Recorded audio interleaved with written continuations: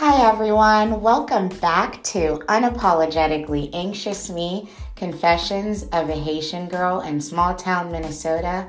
I'm your girl, Jo, and I am so happy to be back with you, and I am ready to hit the ground running.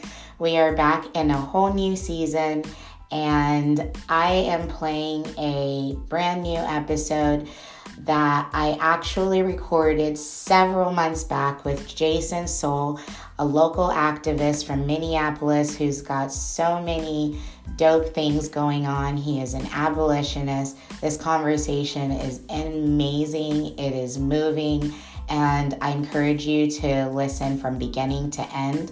So definitely stay tuned and listen to that. I also want to remind you to pick up my book, Unapologetically Anxious Me, Confessions of a Haitian Girl, on Amazon now. You can buy it as $14.99. You can also order through me directly. Just hit me up on my socials. I am more than happy to send that directly to you and ship it out to you. Again, I am so excited to be back, and I hope you enjoy this episode.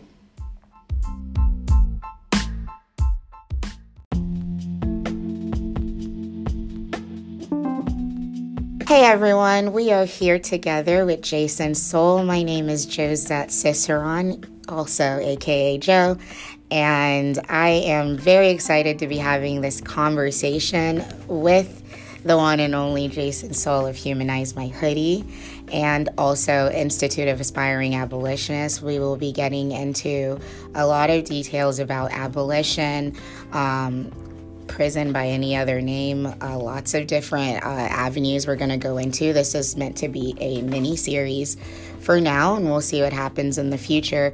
But I really want to get into just telling us a little bit about who you are, Jason, what you've been up to. This man's got so much, so go ahead. Well, I'm just a humble servant, really, I just try to serve, you know what I'm saying? Mm-hmm. At my core, I just love people. I just want everybody to win big, that's my story, aside from, me being a professor. I'm grateful for that here at Hamline University. Mm-hmm.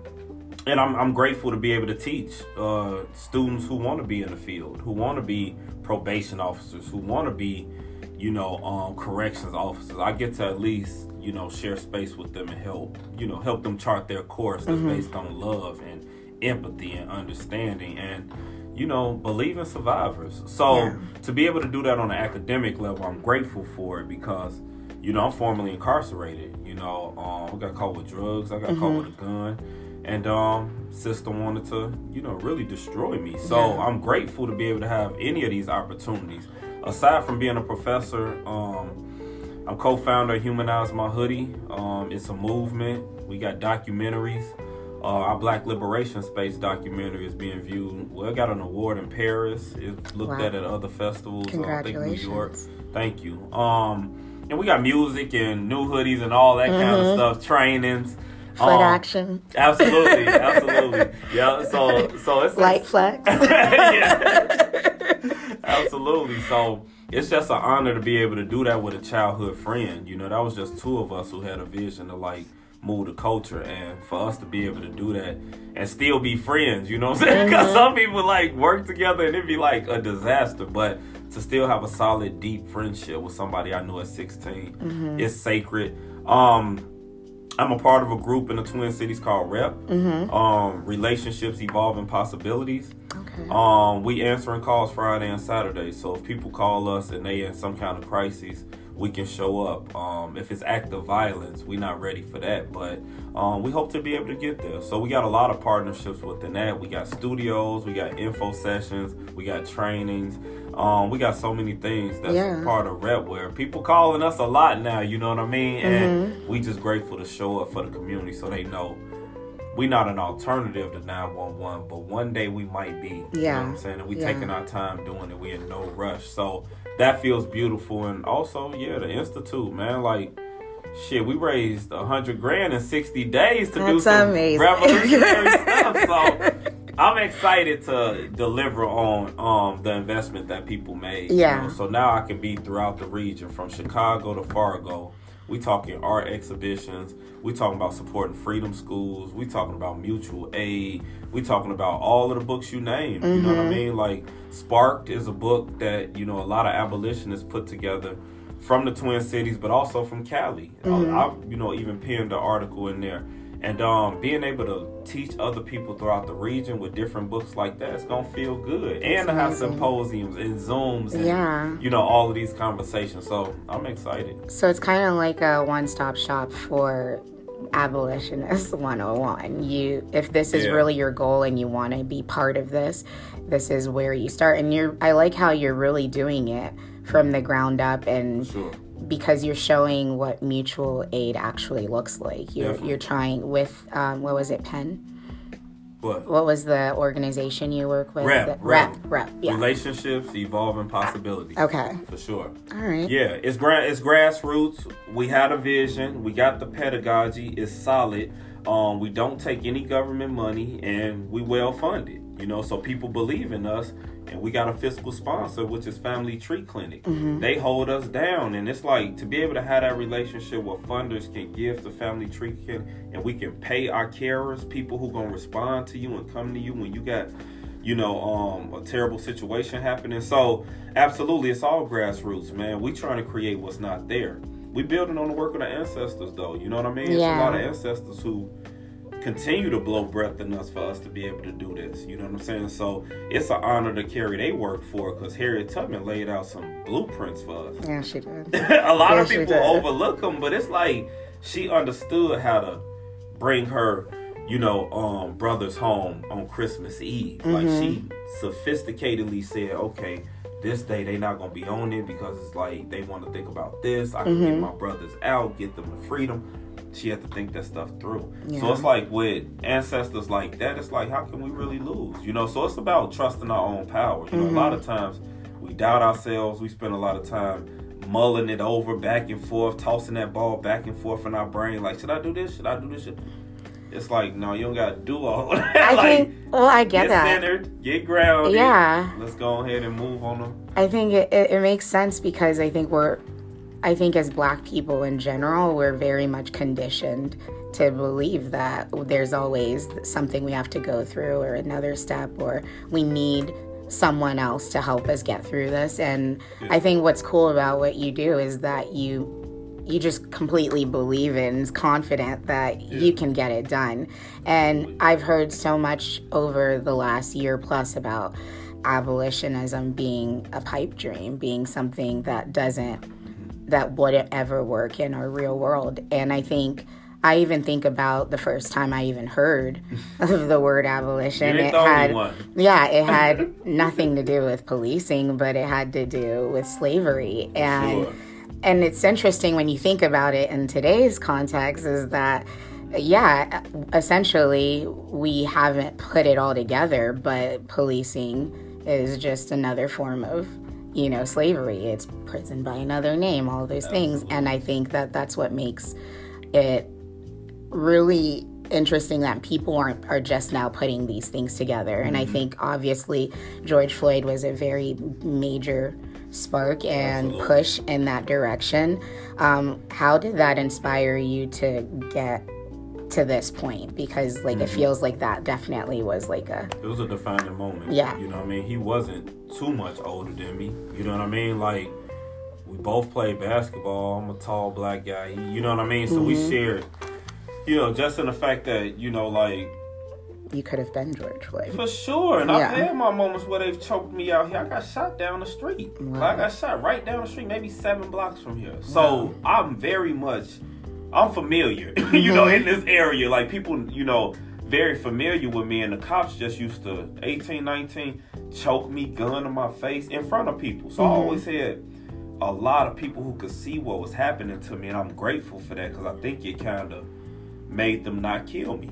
Because I always had 20, it was like, one time we was about 7, 8 deep walking down University. It was Thanksgiving holiday, you know what I mean? We ain't on nothing. We trying to figure out how to cook something. You know what I mean? Like, and we all young. 19. I was 18, 20 years old, was the oldest person. So we just laughing. We had been drinking a little bit and shit, you know. So it was like we just was trying to have a good time. And those cops targeted me out of all of us. Put me in the car, put my shoes on top of the car, made me put my feet in puddles of water and shit. I'm like, man, what the fuck? I'm like, I know you're going to have to edit that. But I'm like, man, what are y'all doing, fam? Like, this don't even make sense. And they like, man, we heard you pretty fast and you like to run. So we like, this how we going to approach you. I'm like. Oh, like they came with a plan just for you. It was snowing and everything. It was a holiday week. It didn't make sense. So I just thought, like you said, that was just how cops worked. That's just what they did to people. I wasn't thinking they just do this to black people or brown people. I'm just thinking this how y'all do. It wasn't until I went to prison and I saw white guys who had less time than me and they actually harmed another person. Oh, wow. My shit was possession. I got caught with a strap. I got caught with drugs. Those my cases. How am I going away for 40 months and y'all got me in the workhouse and all this shit with white men who physically assaulted somebody, sexually abused?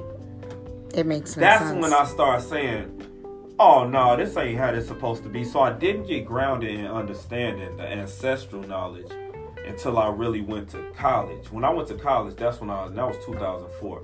Black Student Association, radical as hell. I'm riding on everything. I'm like, y'all criminal fam. I see it now. And my record was already marked up with felony. So, of course, ain't nobody listening to me. Yeah. So, seeing George Floyd get killed, it made people realize all the stuff I've been saying the cops was doing to me in 2006, 2007. Taking my car, ripping the tents off every time. I'll go put the tent back on later in the day. Every time, snatch the tent off. We need to see what you doing in here. Fam, this legal. I bought it at the Storm University. Right. You can sit the thing on my car. It measures out. It's not illegal.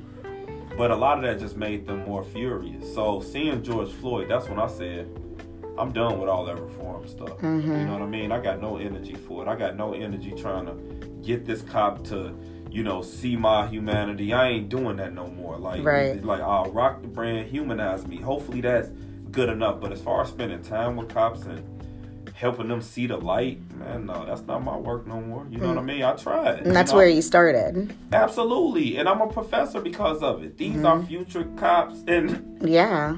So I give my contribution like that, but I'm just bolder with what I'm saying. Like, all my family members, when I said, man, I'm just claiming abolition because y'all know I'm abolition. My family already knew. I'm not for this government. I'm not for how they move. They harm us the most, but then trick us to think they the ones that's going to save us. Exactly. And we go, and a lot of times we go for it, but when George Floyd got killed, seeing him say, I'm not a bad guy.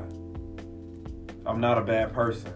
You know what I mean? And they still, the callousness of having his knee on his neck all that time, even with one of my, you know, that's one of my relatives who was saying, you going to kill him. Donald, you know, that's my wife's cousin. So with him standing there recording saying, hey, that's a blood choke, man. Like, you going to kill him, man. Fam, you really going to kill him? This is so close to me in so many different ways. I can't escape the fact that, hey, y'all not going to be able to coalesce with them. Right now, we got the Kim Carter trial right here. You probably finna be in the midst of a whole lot of protests. I'm telling you right now, because that verdict coming back any moment, fam. Any moment, yeah. Yeah, closing statements, I believe, were yesterday. And, you know, and it was like Daunte Wright's dad was one of my mans back in the day. Like, we got history, you know what I'm saying? So it's like, for me, this stuff be so close. When Jamar Clark got killed, Philando getting killed, all of this stuff, like seeing George Floyd, that's when I said, I'm saying shit I ain't never really publicly said. My first post was fuck the police. That was the first. Remember, My second one was abolish the police. Yeah.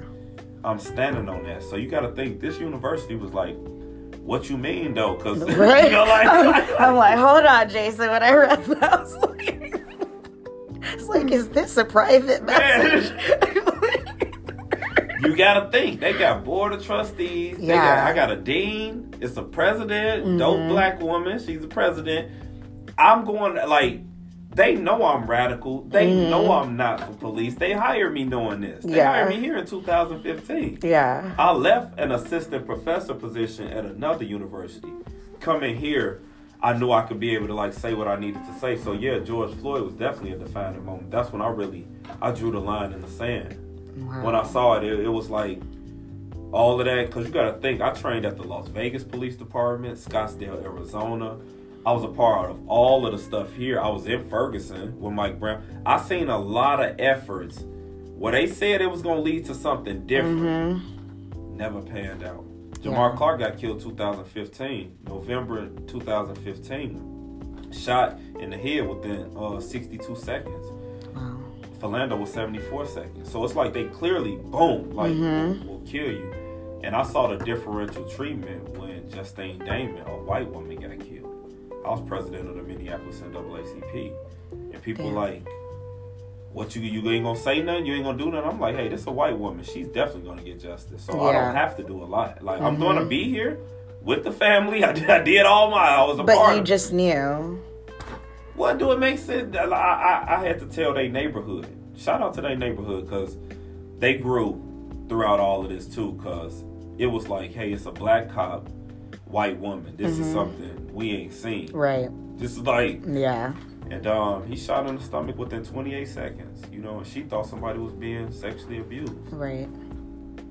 Totally bogus. Completely. But I was making bold statements throughout my whole life. I've always, even in high school, I was radical, So it's like I've always had that nature of, no, something ain't right. I don't know what it is, but the way you treat me and the way you act, and I've always had that kind of mouth. Like, my mom used to say, man, you need to, like, 12, 13, I used to be, if anybody approach us and they got issues, static or whatever, it didn't matter if we was in the streets, in a hospital, if I saw something that just didn't feel right, I just say, no, I don't think that's the way it is. Even though I don't got the time to, like, really research it, I always knew some of that stuff wasn't right. My coach in high school was super racist. And I'm saying all this because it ties into seeing George Floyd get killed by that white man.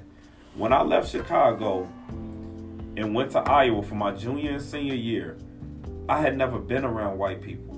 I grew up around Nation of Islam. I went to Dunbar High School. I had a lot of black pride. I had a lot. Mayor Harold Washington was the first black mayor. Wow. I had a lot, to work with as far as legacy. I knew about Emmett Till. I knew about Fred Hampton, but I didn't understand how the police and the system really played into all of that. Right. I knew it. Yeah, I know he got killed by the police, but I didn't really internalize it. Like, they will kill you too. I didn't look at it like that. As I got older, 16, went to Iowa, Waterloo, Iowa, where Nicole Hannah-Jones is from. Might I add, 1619 project. But when I went there, I played on a basketball team with a racist white coach.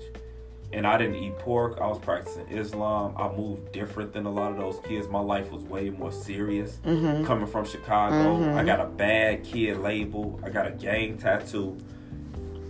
I saw how white folks will really treat you. I knew a lot of amazing white folks. Right. But even the ones who weren't cops still felt like they had more juice. Yeah. And I'm like, man, we here. Yeah. How you got more? But it was like that privilege. Not all kids, of course I was cool with anybody who was cool. You know what I'm saying? Let me just be clear. I didn't care if you was a nerd. I didn't care if you was skinny, fat. Like, I hung with it. You know what I mean? Right. I can really say that. My friendships didn't matter how much you weighed or none of that. You could look throughout my whole life. None of that. It didn't matter if you was light skinned, dark skinned. Like, I went to prom with a dark skinned black woman. They wasn't, man, that town wasn't ready for shit, shit like that. People was trying to act like black girls wasn't beautiful. So for me, it's been my whole life. When I saw George Floyd, that's when I said, no, I'm not giving them my time no more. I'm not going to be pleading to y'all at the legislation and stuff. I'm moving different. I did all of that, and y'all still lynched this man. Yeah. It ain't working. No, and I get that, because for you, you're actually in the middle of it. You've seen it from all angles. For sure. And while George Floyd, for a lot of people, was just like, oh my gosh, racism exists. For you, it was just like, all right, this was the nail in the coffin. Absolutely. And I think I remember I seen an interview with you where you said, like, the two things you care about are relationships and how we address harm. And at the core of it, that's what abolitionism is. It's about caring more about the human versus what's going to work for everyone. And I think what gives us this sense of safety when it comes to policing is that we have the easy excuse to just separate these people from who we are. We don't have to take the responsibility of thinking about their humanity as opposed to, what led to that? What were the building blocks that got them to that position? Yeah. And if we always have the place to put these people and to say that we're different from them, or that's the criminal, right? How can we ever really look at the humanity in it? And I think that's why abolitionism for me, I think, is a very for me, it was definitely radical, because I never thought that I would get to this point. But yeah, I think over the last few years, I've been following you for so long, and it's been just awakenings happening over and over again. And I think while I was really scared to say, abolish the police, sure. I was scared for you. And I read that post. I was like, oh God, what is Jason going through? Hey, right. This isn't good. Like, he's going to become a statistic. Man. It's scary to think about it. That, for even up until, we did that event together in Alexandria last October, where we actually sat together and had a conversation with a room of people where we talked about reimagining social justice. And I think I walked into that thinking, okay, I'm probably going to get, stones thrown at me. And by the end, I was like, wait, it makes sense. It makes sense. And that's really what my goal was for everyone else going into that, was, to learn something and to just think it through, process it. And now I'm on that kick where I'm like, I get it. Abolitionism is the only way. We're always going to have the same issues if we still have this false sense of security, thinking that the police and the whole prison system in itself is actually keeping us safer, when in reality it perpetuates most of the things that get you to that point. Absolutely. Yeah. Absolutely. It's a whole, they have a whole ecosystem to keep producing the same results. And then just putting it all on the nightly news. The war on drugs, I thought that would be enough to get people to wake up. Michelle Alexander wrote that book, and she's an abolitionist. Michelle Alexander, The New Jim Crow, I thought that was it. Because everybody was like, oh, you read The New Jim Crow? You got to think it was a buzz. Oh my God, New Jim Crow. And it was people read it, and they still went back to believing that the police was good. Yeah. Then it's you see all of the films. You see 13th. You see Central Park 5. You think about all the stuff we can name. Just Mercy. You think about all of the stuff. For people to be shocked to see George Floyd get killed, I was like, y'all ain't really woke. You're not watching. You're not woke like you say you are. If you still shocked when you see this stuff, you should be like, fuck that, man. We doing something against that, man. Y'all killing people. You gotta think, man. I heard somebody say, when George Floyd called out for his mom, it felt like he was summoning all mothers to come. That's what I heard some women say. When he was calling for his mom, it made a lot of mothers say, hey, I need to step up for this. And I'm like, why does it keep having to happen? It's you get charged up, you want to, you gotta think here. We could have abolished the police. Well, we could have had something in place that was better than policing. It didn't go how it should have went, but it's still inspiring to see that 44% of the people in Minneapolis want something different. That is amazing. Yeah. Nearly half of the people are saying, I want something different. For those other, those other 56% or whatever, it's how are you still advocating for cops? Because you got to think, there was a lot of black people that said, hey, we need the police. We need them to keep us safe. And it's when these guys shooting at each other, the police don't solve it. I know that. Most people know that. Didn't no police help me when I got shot up and we was firing at each other? Right. So it wasn't no cops. who can come in and solve that for us. So that's why I'm like, I know what worked for us, and I believe in transformative justice. It's not just something I talk about. It's like, you got to have those conversations like, fam, if you hurt me, this is how we repair it. Don't hurt me. You know what I mean? Like, it'd be ideal if we didn't do the hurting part. Man, like, don't hurt me, fam. I'm not hurting you. But if you do hurt me, this is what I would like to see happen. And you got to be in a space to say, I got you on that. Because really, I need an apology. Like, that's what I'm good with, an apology if somebody harmed me. It's like, just apologize and acknowledge what you did. That's good enough, man. We can get back good. We don't have enough of those conversations. So you see a 14-year-old kid highly upset at their friend. They might feel like their friend ruined their whole life. Mm-hmm. Might do something they can't reverse. Exactly. So it's like, how do we have those conversations and say, fam, I'm really rocking with you. I'm giving you radical consent. Like, I'm fucking with you. Please don't stab me in the back. I've had a lot of that. Yeah. Don't do that. If you do, I might need about a year to get over it. Really think about what you need, because we don't have those conversations. So that way, if somebody do harm me, at least they know how I'm going to feel when they do it. Right. You know what I'm saying? Right. Like, a lot of times we not thinking about that, and people just think they can use people, trick people, convince people to do this stuff. And it's like, fam, you don't even gotta live like that. Yeah. Capitalism making you think that. So with people who trying to protect their money, they feel like the police are the people to fix it. Yeah. To keep them, like, to say, hey, I see this person outside my building. He messing up my money. Police coming through. So I know police have only been to uphold white supremacy, like, because we've seen it work. Like, the black guy who killed Officer Noor, who killed Justine Damon, a white woman, he got sent swiftly to prison. Mm-hmm. No questions asked. Like, he thought he was really in the club, and I'm like, that's why I be saying to all these black and brown cops who be like, no, I feel good in law enforcement. It's like, fam, you gotta be convicted. Yeah. There's no way. That's cognitive dissonance at its finest. There's no way you're really gonna be blue. They not really accepting, because once you do something, there's an asterisk. The union didn't support Noor. No, they was there for Chauvin though. Mm-hmm. So it's like, what are we getting when we talk about having police? What are we gaining with prisons? 95% of the people in prison coming home.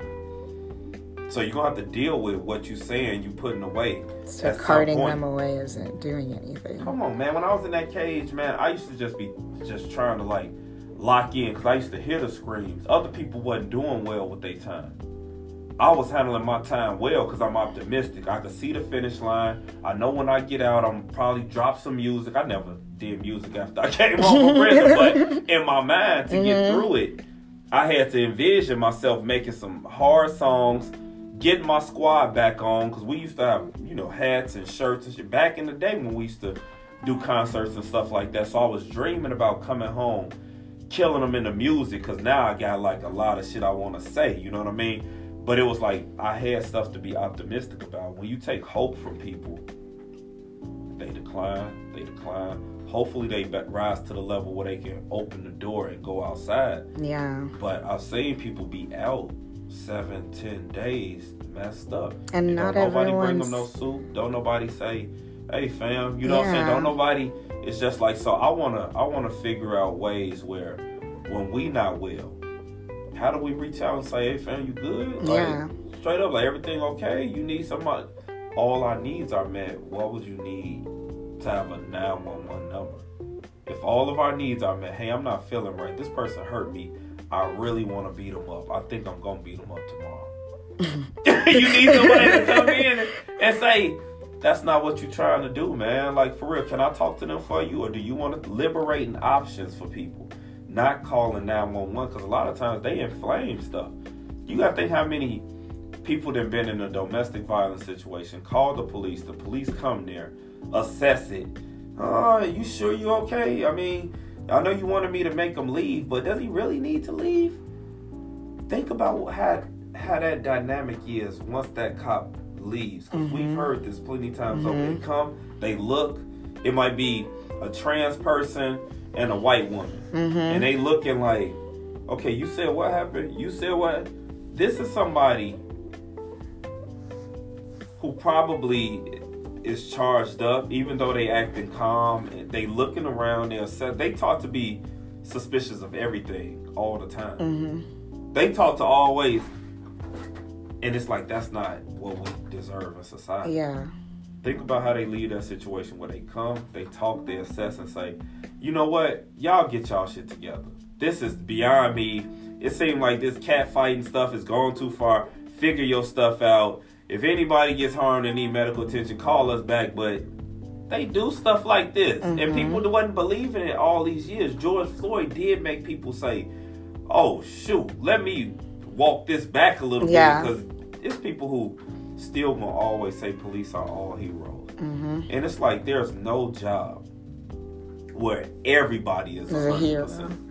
There's no job where everybody... No doctor, and they're the ones actually saving lives. Like, it doesn't exist. Come on, there's no profession. Teachers, social workers, it just doesn't exist where everybody is a hero. Yeah. No, it's some people who done got in there who, was doing it for their own ego or doing it for like the perks that come with it. Cops they get free food, they get coffee everywhere. Mm-hmm. And I'm like, so you not believing me when I say they really be messing us up? You not believing me when I say I pull over and they sizing me up based off my teens and 20s that is real? Because it's like, you got to keep reminding people because they might see it, be shocked for 2-3 months.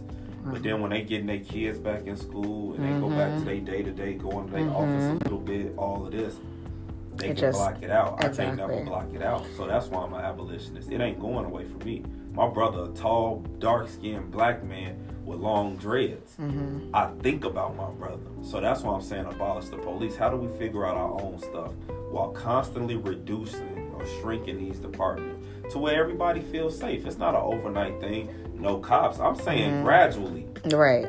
And that's what I was about to say, is that a lot of people are thinking, when we think of abolitionism, we think of, oh, we're taking everyone off the street, all the cops off the street right now and shutting down.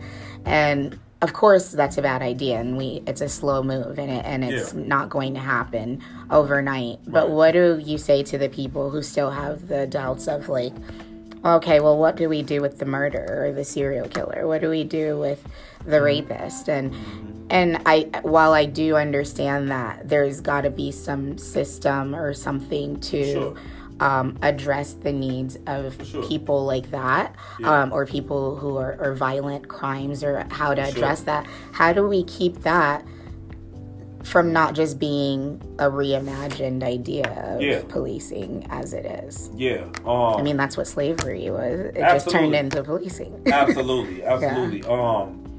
First I would say a lot of those people are still in society. You know what I mean? Like, it's a whole lot of rapists that are still out here. Mm-hmm. Never been held accountable. Mm-hmm. So if we don't figure out how to hold the rapists accountable, you left with what you have, which is terrible. In St. Paul, where you at right now, it takes the police 6 weeks on average to call a woman back after they've been sexually assaulted. 6 weeks. 6 weeks. 6 weeks. And that time she could be raped again. She could be murdered. Come on, man. The possibility. Like, you're not addressing it. What is the police doing in that case? On average, you ain't gonna hear nothing back for 6 weeks. Yeah. And I'm like, how was that A1 service? They done did this rape kit. They done did all of these things. And you saying, hey, I'm gonna holler at you when we know something. 6 weeks, man. This person then called them. Hey, I heard you went to the police. I heard this. They inflame situations. Mm-hmm. Now, I'm saying, what we can do with somebody who has committed rape, we can have a community committee, 9-10 people. What are we going to do with this person who has raped? What are we going to do? Are we going to show up at their job and tell them that we want to hold them accountable? Do we want to see them be encircled, do some restorative justice, really sit and repair the harm that they've done? Mm-hmm. Liberating options, where it's like, we're not trying to throw you away, but you ain't finna throw this woman away that you hurt either. Right, exactly. So we here to let you know we can do this quietly, or we can do this another way. What's your choice? Because you did it. We know you did it. This person ain't just lying. So do we need to come to your job and hold up signs? Do we need to? Okay. You can hold people accountable. I'm not saying I don't like shaming people, but if you're not complying and you're not answering the phone when we say, because somebody might say, "Hey man, I ain't dealing with y'all. Who is y'all? Like I ain't answering to y'all." It's like we're a community cabinet that's making sure people get held accountable when they do things like this. Do you want to do it our way, or do you want to test your luck with the system? What you trying to do here? Right. Giving them a choice. You got a choice. They might say, "All right, I'm rocking with y'all," or "Man, y'all trying to bring the police in this?" We're not trying to do that. Yeah. We're trying to shrink them at the same time. Yeah. We making sure you get held accountable. I've been telling this story a little bit lately. I was 18. It's not the best way to handle somebody who's committed rape, because I don't think somebody who commits rape is overall just a rapist. I think they probably a son, a cousin, or they might have some good things, because I've heard some stories of friends, and one night this person just turned into somebody else and stuff like that. So I don't want to just write them off as one thing. Even though I got caught with a gun, I'm not just a felon. I'm not just a gun-toting right. Person. There's more so to it. It's a lot of different layers to it. But when I was 19, I just want to tell the story all the way right. I was 19 years old, about 3 months from being 20. But I was a leader in gang activity in Minneapolis, St. Paul, back to Chicago. I had leadership in the gang. And Cindy was new to our gang. People had vouched for her and said she was good. She did music, you know what I mean? And that was a large part of us. We put out songs and stuff all the time. Smoking going to the studio was pretty common. Me going with a lot of people, making music and stuff like that. But really, I was a community person even back then, So you're not seeing I'm more, put together now. But even back then, my heart was still, fam, they finna kick you out if you don't come up with $700. I got you. You don't owe me nothing. I'm not trying to have sex with you. None of that. Here you go. Live your life. You know what I'm saying? Right. Like, that's it. I get so many stories of that. One night, we had a meeting, 7 o'clock. We all in there. We was in the projects in McDonough. About 50 of us, 55. I lead the meeting. I open us up in prayer.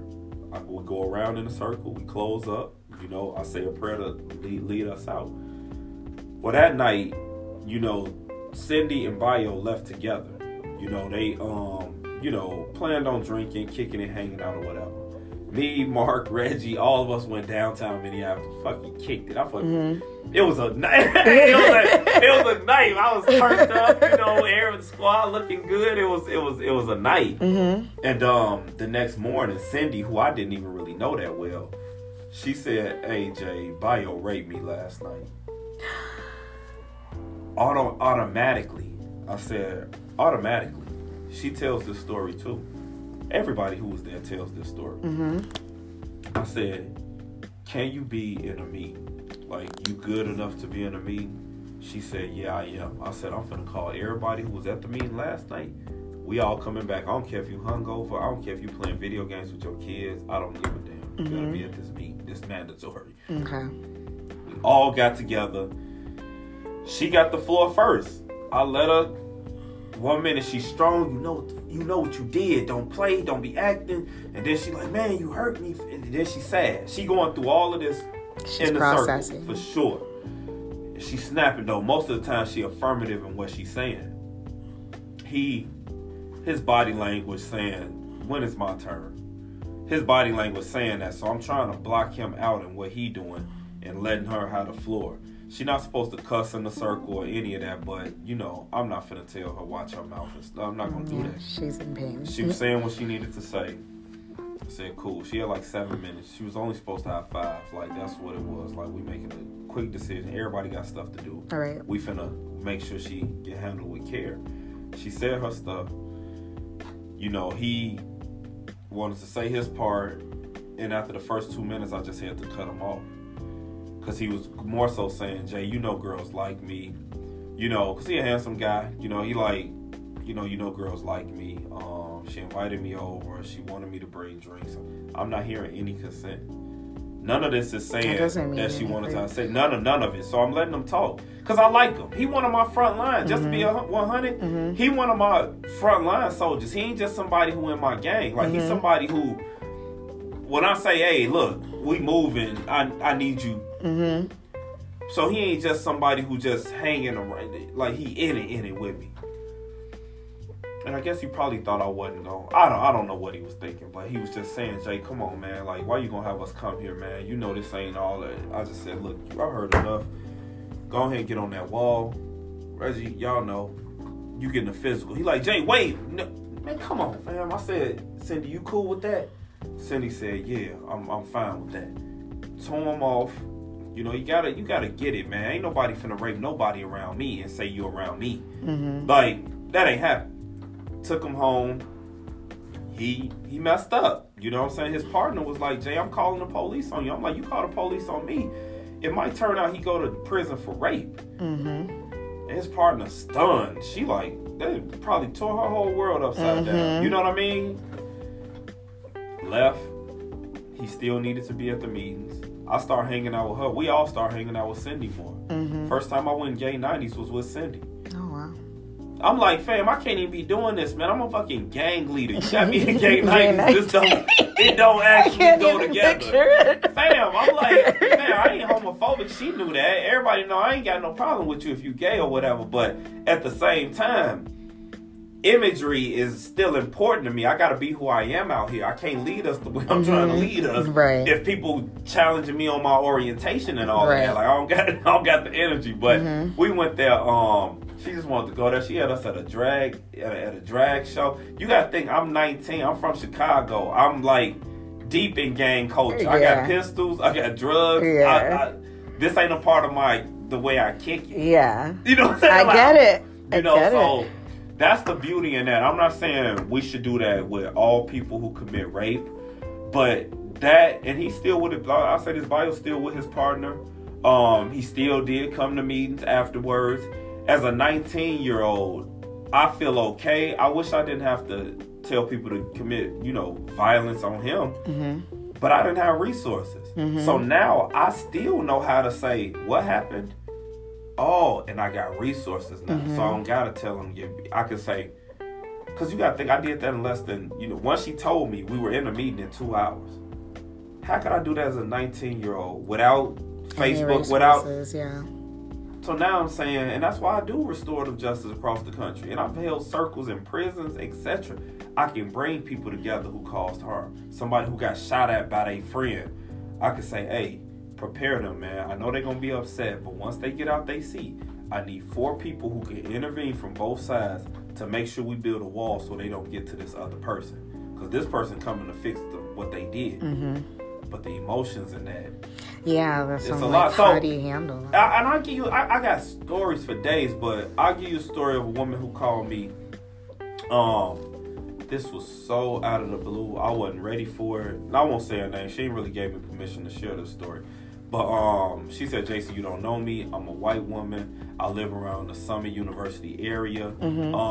She said, I seen some of your work in the past, when you was coming over to this place, this church, and she said, I'm saying this to you in confidence. She said, my brother harmed me when we was young. She said, we grown now and everything feels okay. Our kids play with each other.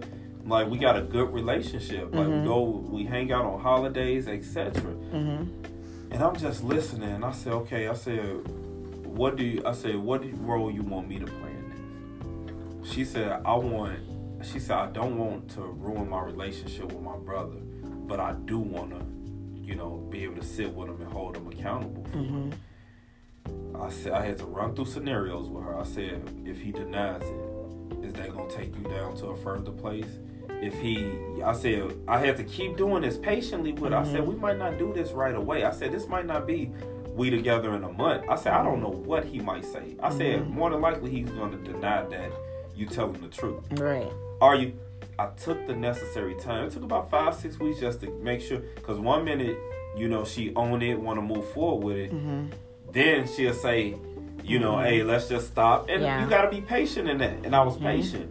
And when we did reach out to him, he was defiant. What is she trying to ruin? Is she trying to ruin my job? He was going in a lot of weird places, but he was defensive and he didn't want to feel that guilt from what he did. So Reached out to him first time. I'm not talking to y'all, whatever. Reached out again. I said, hey, man, this ain't going away. This your sister, man. Like, she not trying to make a big deal. She not trying to tell nobody. Mm-hmm. I say she told me because she trusts me. Like, this the best situation you could really have. Mm-hmm. She ain't trying to cancel you or none of that, man. She just want to, like, talk to you about what you did. By the time it was about 8 weeks later, when we got them in the room, they both just hugged and just cried. I told my people who was in there, hey, let's just step out. I said, you okay with y'all standing here by yourself? She was like, yeah, she cried and everything. Mm-hmm. They were able to work through. They didn't even need us. And we all staffed and ready, you know what I mean? And like what's going to happen? To hold her and if you storm out, we got all this. Yeah. We got solutions. That's what I'm saying. We got solutions. As far as murder, you know, ain't no repairing that, man. You take a life, you know, you gonna suffer. I don't know somebody who can take a life and still, on the surface, they might still be winning. But you ain't never gonna forget. You ain't gonna forget what you did. You ain't gonna, that never goes away. Even no matter how much you block it out and say you didn't do what you did and it didn't happen, you're gonna live with that. So I don't necessarily gotta,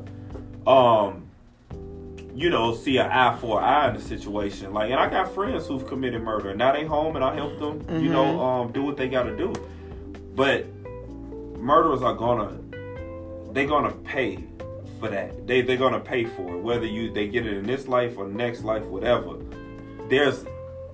You're not just going through life doing that kind of harm and, you know, being able to just be at the top. But people do it, but there's gonna be some kind of there's gonna be penitence on some level. There's gonna be a consequence. Is it necessary, you feel, in general, for deviants and people who are just beyond, you know, intervention? Will it always be necessary to have some sort of facility? Yeah, I think if somebody not well mentally, you know, what does that place look like? Because that's a serial killer. You're not well mentally. Yeah, of course. And it's like, we're not going to let you be out here killing, but why do it got to be a cage? Why can't it be like old rec center that we fixed up? Assisted living? Something. Maybe? Some kind of place. My cousin right now, you know, a lot of people know Martise. He wasn't well for a lot of years, and they held him in St. Peter's, and when I went to prison, they put him in a mental facility and all kind of stuff. But I seen how they didn't necessarily want to just throw him in prison. Even when he came home and wasn't well, and I mean, I still talk to him. You know, I'm going to take him to the studio. I still love him, but he's done things, I mean, from his childhood trauma.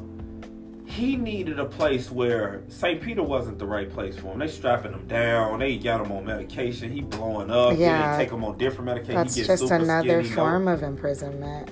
Exactly. So I'm saying, what does it look like with people who gonna lovingly handle somebody who did some egregious stuff and it's not locked into a cage? Like, if I had a gymnasium where you got bleachers, nobody using it, is that good enough for people? Well, that way they can run upstairs, they can play some basketball, they can have the internet. It just don't gotta be you in a cage with nothing, and you just gotta tough it out, because that ain't gonna help you get well. So I'm ready to figure out the murderers and the rapists and the people who commit the serious harm, but that's not most of the people in prison. Yeah. So I mean, what about the people who cuss you out when you go into your car? That's violence too. So I think, you know, like Signe always tells us, like, man, we gotta have a deeper conversation on violence, because everybody don't see violence in the same way. Yeah. You know what I mean? Like, if I'm going to my pump and you come behind me and yell nigger, that's violence. Mm-hmm. You know what I mean? But to other people, it's just like, you know, that ain't. Well, let's be honest about that.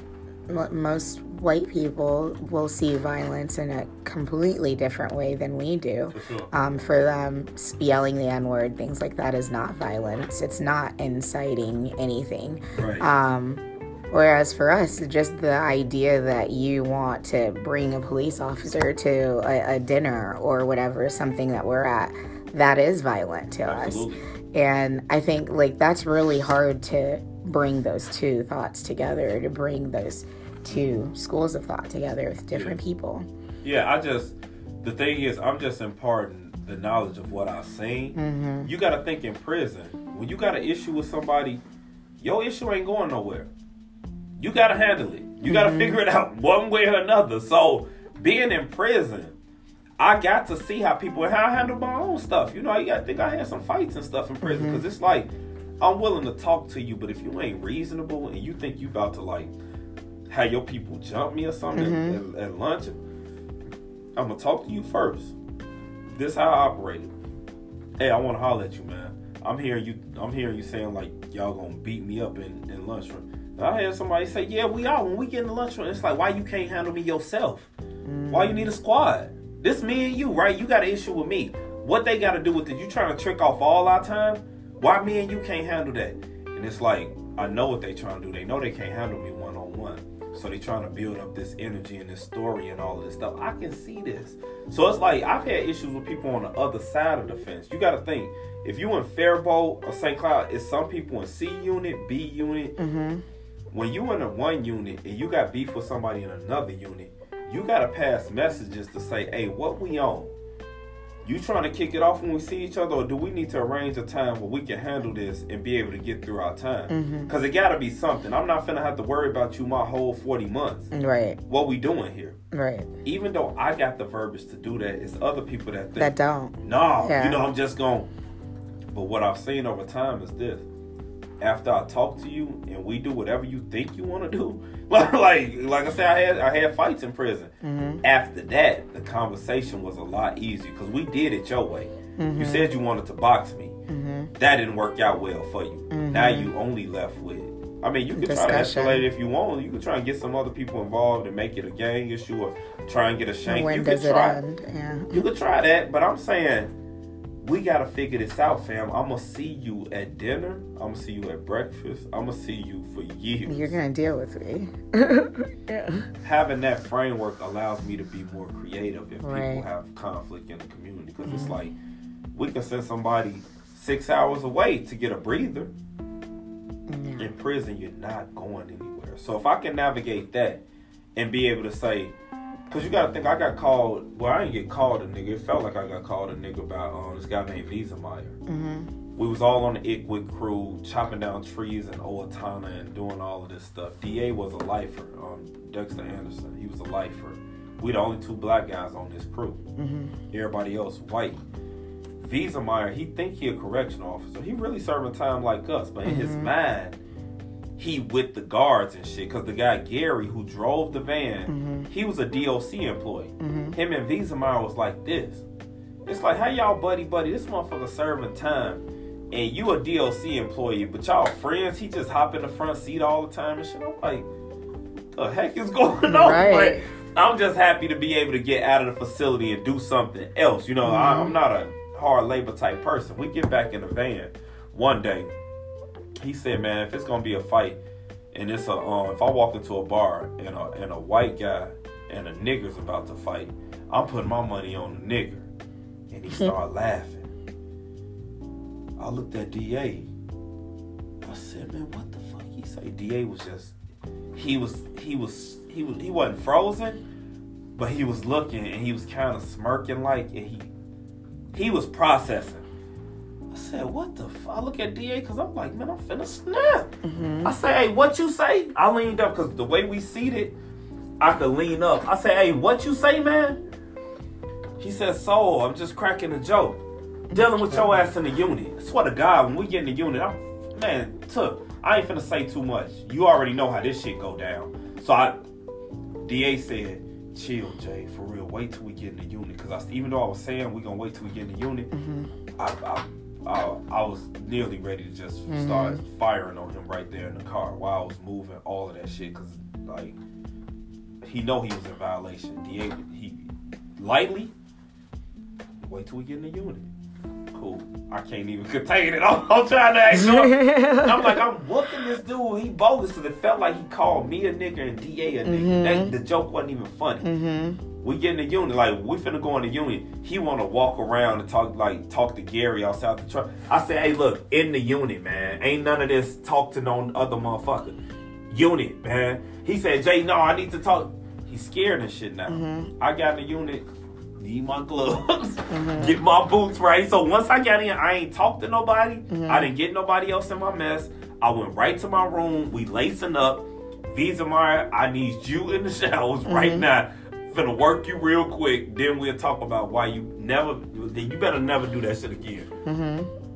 Going to unit, it's already a stir. People, once I get in, some people that already ran in, like Jay finna do you. They're already, once I got in, it was already some pandemonium. So I'm like, oh, this ain't working out right. So I went in there, grabbed my shit. Chubbs was one of my roommates. Had 4. It was 4 of us in our unit.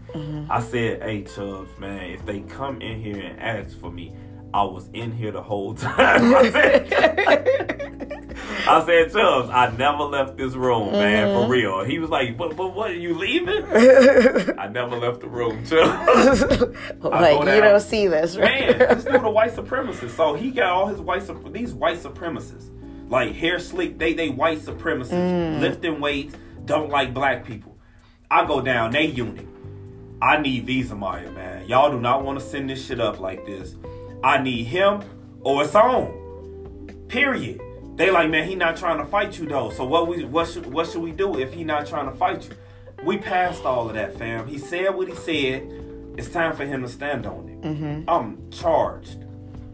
Hobbs, old man Hobbs, like 65 years old, but this dude, like, he always play like he know martial arts. Like, he be jumping over shit and all that. He a martial artist, like he used to be. Like, and I'm down here on some serious shit. And he said, Jay, just let me know, man. I'm ready. I'm looking at him like, because he be playing with that shit with me. Like, if I hit you right here, you're not going to make it. Like, he used to say this shit all the time. Now I'm in a real situation.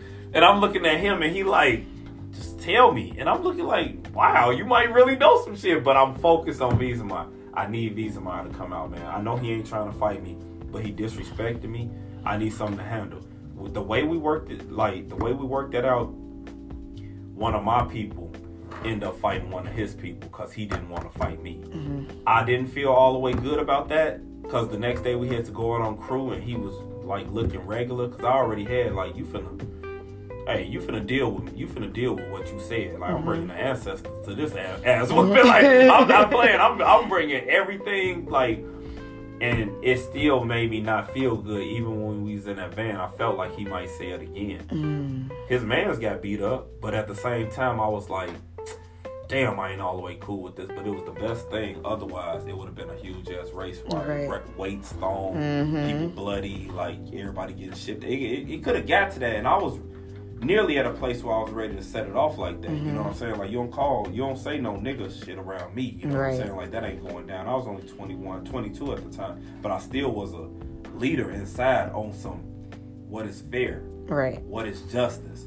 I don't want all us to get sent up. I'd never be able to feel good about that if I took 12 black people out of the union. We all messed up our time. All getting charged with assault. Going back to court.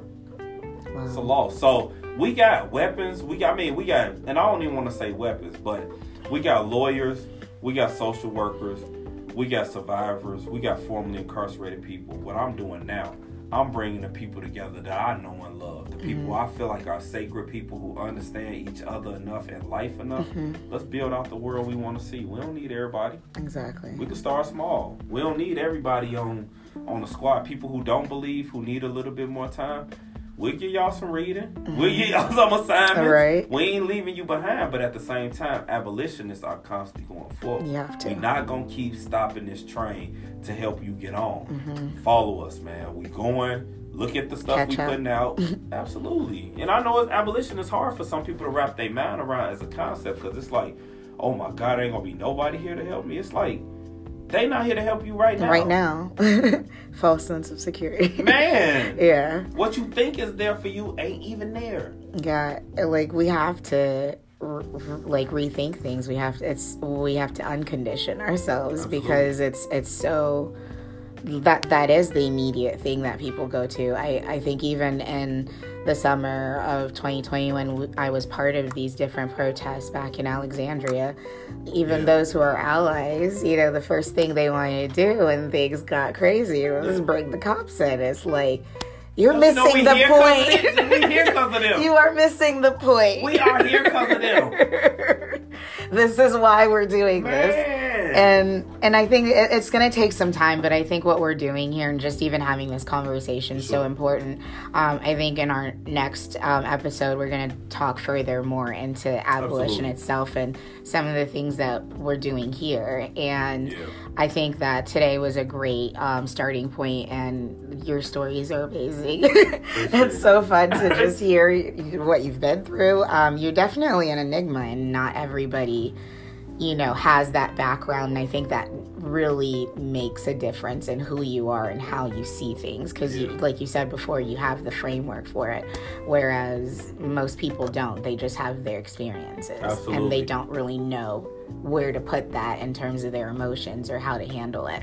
And I think that that's a nice bridge to build between those two different types of people who are still figuring it out. And Absolutely. I think that abolition at the end of the day is the only real answer. It is. People don't know what they gain with abolition. Mm-hmm. So I just close us out by saying, I mean, you can have the last word. It's your joint, you know what I mean? I'm happy to be a guest on here. But I just say this, like, Mariam Kaba did tell us that, like, as an abolitionist, only two things that really matter are our relationships and how we reduce harm. We're here to love each other. Mm-hmm. We're not here to be like, I'm the big professor, you the student.